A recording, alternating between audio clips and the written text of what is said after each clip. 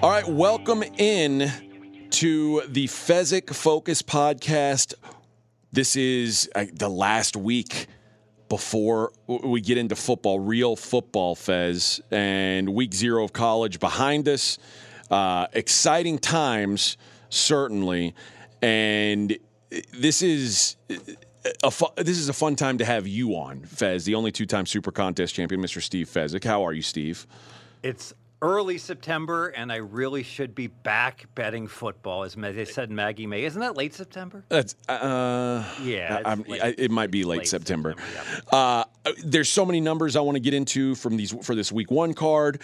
I know there's a lot of teaser stuff to discuss, but let's start, of course, with a Fez tale. Let's do Fez tale. You know, Circa just opened up a new casino. I believe it's the Crystal Bay. I didn't even know there was a bay in Reno. I've seen lakes when I'm landing, but so Circa has a presence in Sparks, Nevada now, and it made me think back to when I was going up to Reno. It says in the late 90s, so I'm living in L.A., and I'm betting parlay cards in Vegas and wearing out my welcome a little bit.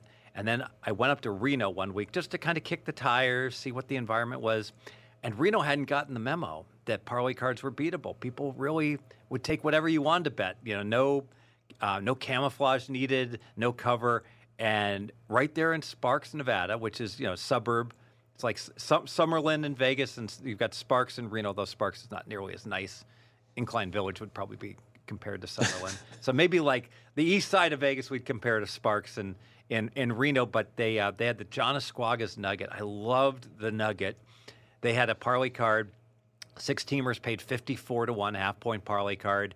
And we just would play stacks and stacks of parlay cards for a good period of years. And they just kept taking them despite, we'd have enormous advantages. And I loved Esquaga's Nugget, too, because it was so unique. Like by October, late October, sometimes, there'd be snow in the mountains and there'd be railroads there were railroad tracks right behind it. It was just it was like a 3.5, 4-star hotel. It was cool, and it makes me so when I heard Reno that Circus opening up in Sparks, that makes me think back to those weekends they spent at John Esquaga's Nugget and downtown Calneva in little tiny Reno, which took big action back then. All right, let's get into NFL Week 1. Have these? I mean, obviously these lines have been moving already. They've been up for a long. Let's start with that. Like these lines have been shaped longer than any lines you're going to see all year. How difficult is Week 1 to you? Enormously difficult. It's the hardest week of the year. And I have more bets in Week 1 than any other period of time because I've had 6 months to bet into it. So, sure. Yeah, I got Baltimore -3.5. I got the Saints -3. It's not going to do anyone any good when the lines on those games are 5.5 and 7 now. So now you ask me to pick winners. It's amazing. Like I turn on to every other expert talking head says, "Oh, I love 4 games this week," and it's literally all I can do to not start screaming at them. It's like I don't like anything. I can tell you right now with my clients, you're gonna get some. Maybe you're gonna get some props, and you're gonna get some teasers. You're going to get advantage player on player props, which I think are enormously good first week of the season because you have situations. What would you put the over-under Houston's running back Pierce, rush yards?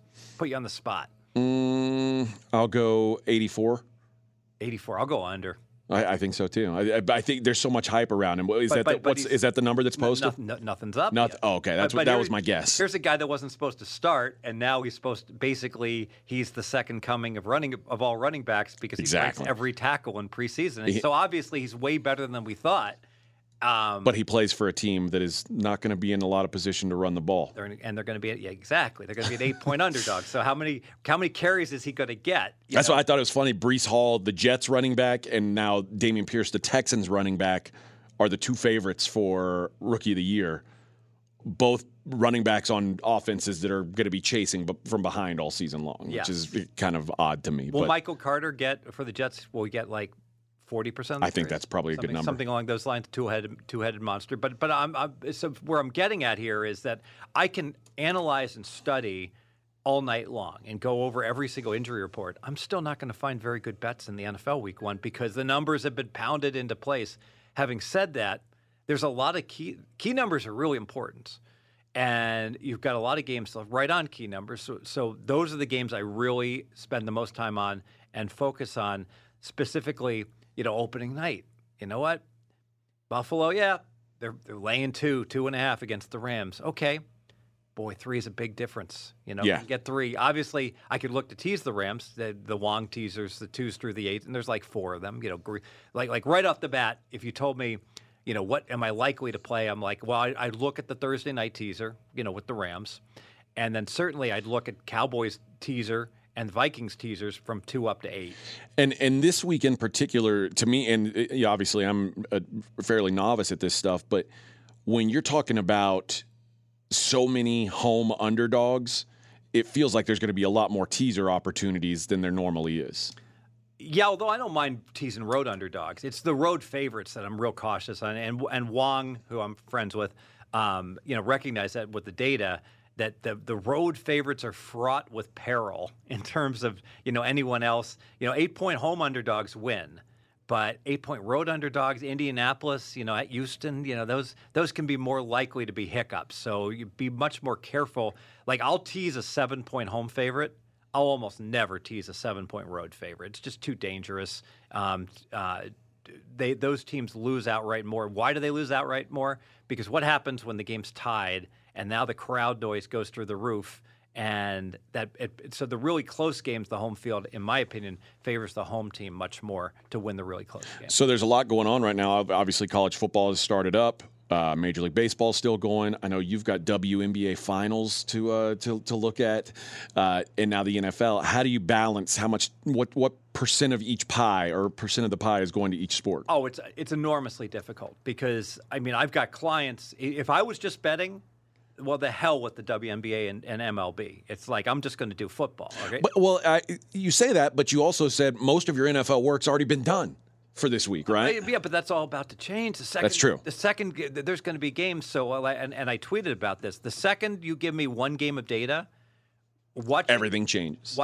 Everything changes. Watching and dissecting that one game, I know more about New Mexico State football than the person who studied New Mexico State all summer long, all right, and can name the backup tight end. Because now I know they had a quarterback that sucks, and he doesn't play, and he's probably not going to play anymore. If they put their freshman in from Princeton, that offense is going to be capable.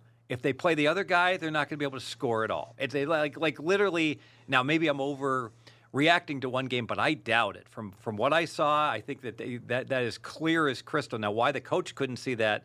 I guess you're reluctant to play, a young kid to start him. But it's pretty clear now. You had the wrong guy picked out. Yes, and so I know more about New Mexico State. I can't name all the players, but I know more about them now. And I think they're going to play very slow. So I would be surprised. I think they're going to be bottom 20 in tempo for sure. So I feel like I know more about New Mexico State because that person who studied them all summer and also studied that game knows way more than me, obviously. But everything, like you mentioned, everything changes. So as soon as games start getting played, boom. Well, let's look at Western Kentucky. They sucked in their opening game. All right, but Hawaii is a high school team.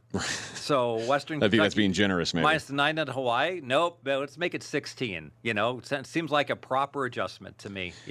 So I take it then that Thursday night, as soon as that Rams Bills game is done, you're already making adjustments on Rams Falcons and Bills Titans for week 2. Exactly right. And so, and I have a unique situation. So the first week of the season is actually my wife's birthday. Thank God it's Wednesday. All right. So that works out well. That's like so much my last hurrah where this is very rare.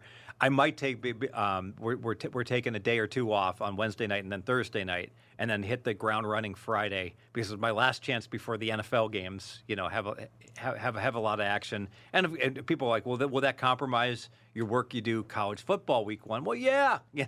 And you got to pick where you're cutting. You got to pick where you're cutting when you're going to work 80 hours, 70 hours a week, for 16, 18, 20 weeks. It's kind of like you probably wouldn't be a bad idea to not like burn out your batteries, right off the bat. But ideally, I go back to I always hear this like, oh, you got a few games wrong, clear your head, get away from it for 2 days. It's like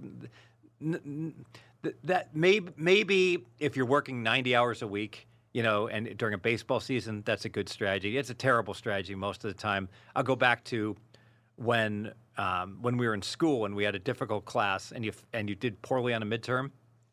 It means, I'll just take 2 days and not go to class. And yeah, and then I'll hit it hard after that. No, get your ass into class the next morning and be ready. About the teaser options for this week, and there are a handful, like you said. One of the ones that struck me and I wanted to ask you about specifically was the Colts at the Texans. And right now, Colts are minus 8.5 at the Texans. So obviously, you can do the traditional 8.5 down to 2.5. You go through the 3 and the 7, which you like, but it's a road favorite, which you don't like. Yeah, but it got me thinking, and I don't know that I necessarily like the Texans here either. But at 8.5, you can go through 10 and 14 and land at 14.5 on a home dog. That's also tempting, right? So what? No, not at all. Okay. Let me ask you: how often let's do the math. Let's assume 8.5 is correct. Okay. How often is Indy going to win by 9, percentage-wise? I guess probably 5%. 1%. Okay. Game teams just don't win by 9. So that's true. Okay. So 10. 10 is probably 5%. 10. It's like 4%. So now we're at 5%. 11's like 1.5%. So now we're like 6%. 12's 1.5%. So 13 is like 2%, and then 14 is a good chunk, and that's like 4%. So you add all that combination of points up, 9 through you're teasing up to 14.5. So 9 through 14, maybe like 17% of the time it would land on that corridor. All right, and the only way you can say I want to tease is if you're picking up minimum 25%. All right, so now when you go bring it down. Like, am I picking up 25%, with the outcomes of 3 through 8? Well, I'd argue I am, because they're going to win by 3, like 9%. They're going to win by 7, 5%. You can do 6, 4. So the math justifies, playing the teaser where you got to get the game right 75%, that leg right. Okay, so here's what I've always thought about the math of it, and I get that when you talk about average NFL game, key numbers 3 and 7. I don't doubt that at all. I believe it wholeheartedly.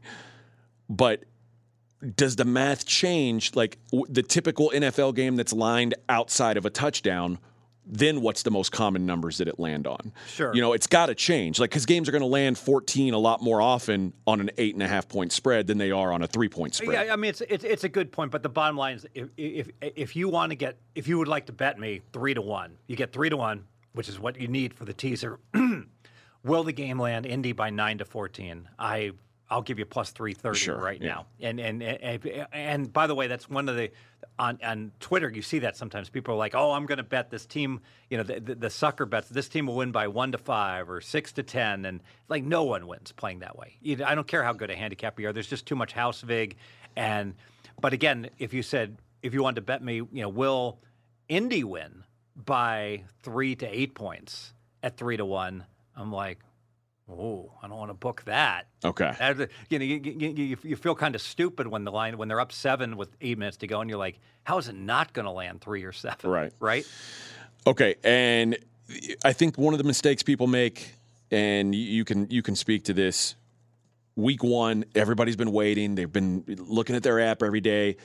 They probably think they've got action on every game. How important is it to make sure at least mentally you're limiting what you play? Oh, it's fine to have action on every game. Just bet props. There's going to be like 30 different proposition bets on each and every player. So if you want action, go where the numbers are wrong. All right, but don't suddenly think that backyard brawl. Pittsburgh's much better than West Virginia. I'm going to bet big on Pittsburgh. You could have had -6.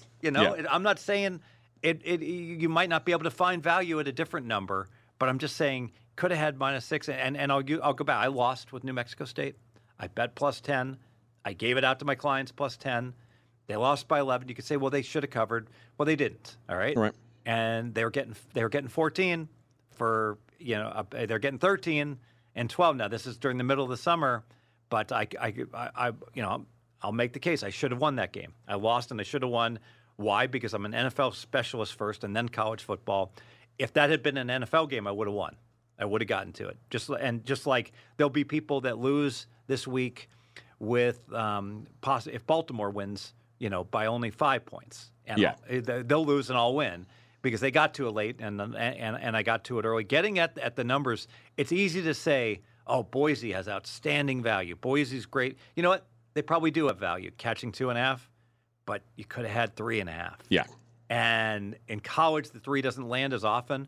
But how stupid are we going to feel when the game's tied? When the game's tied with 6 minutes to play, and anyone with Boise plus 3.5 is mentally saying the only way to lose is like the bad beat of the century, and anyone with Boise at plus 2.5 says it's a total coin flip at this point. All right, we're got to tell you guys about what we're doing at pregame.com. Save yourself some money. Get Fez's packages. Get, Scott Seidenberg's joined on now. Get his packages. Get McKenzie's packages. These subscriptions that last a good amount of time, 60 days, 90 days, full year subscriptions, full season subscriptions, all available at pregame.com.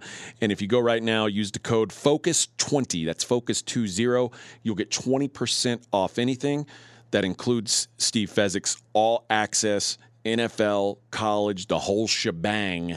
You can get it all for 20% off with the promo code FOCUS20. So make sure you do that. All right, Fez, only one thing left to do. Let's get, I guess a little programming note. Next week, you mentioned it's your wife's birthday. We're going to do a little special edition. We're going to talk about the contests because I want to get into that with you. I think there's a lot of meat on that bone. What contests should people be entering? What should people be looking for in these contests? How do you win them? So we'll talk that on next week's Focus Pod. But, of course, before we get out of here, we got to get a best bet. Yes, we do. We're going to take the Philadelphia Eagles against the Dallas Cowboys. All right, full disclosure, I don't know what week this is. I don't care what situations either team is in because the Eagles are laying 1, and there's no scenario other than the Eagles having to play in Tokyo the week before on short rest so that the Eagles can be at pick, which was at one place, but I'm going to call it -1, widely available. Eagles hosting Dallas. The markets have spoken. These are equal teams right now. These are equal teams. And guess what? When equal teams play and one team is home, the home team is favored. And they're not favored by 1 unless they're the Chargers hosting the Raiders. So Eagles -1, outstanding value. Probably, I think by the time the season starts, the perception will be the Eagles that are favored to win the division. How is that possible that a team that's the favorite can be at home and only be laying 1 against the number 2 choice, Dallas? So Eagles -1, get on it. I'm sure it'll go up to 2.5 shortly. Outstanding value, and really, what's happening is that we're catching a stale number because the Eagles. Everyone's bullish on the Eagles fly, and everyone hates Dallas right now, and with good reason, with all the O-line injuries and the feeling that their offense, the skill position players are not as good as they've been in prior years. That's week 6, October 16th, Dallas at Philly, and that is the Sunday night football game. So a good game to get down on now. I agree with you. That thing starts moving. RJ, we've talked about the line of demarcation when people realize Philly's better than Dallas. It certainly happened, but this line is not caught up to that. And it just shows how people don't know the right place to look. They're like, oh, I want to bet the Eagles to win the division plus 140. Well, I assure you, Philly can win this game and still lose the division. But if they lose this game, they are not going to win the division if they can't beat Dallas in their home game, more than likely. All right, that will do it for another episode of the Fezzik Focus podcast. Thanks to Mackenzie Rivers in the back. Thanks to Steve Fezzik, who always brings the good stuff. And thanks to you guys for listening. We appreciate it. We appreciate what you guys have done to grow this podcast. We don't take it for granted. So thank you guys.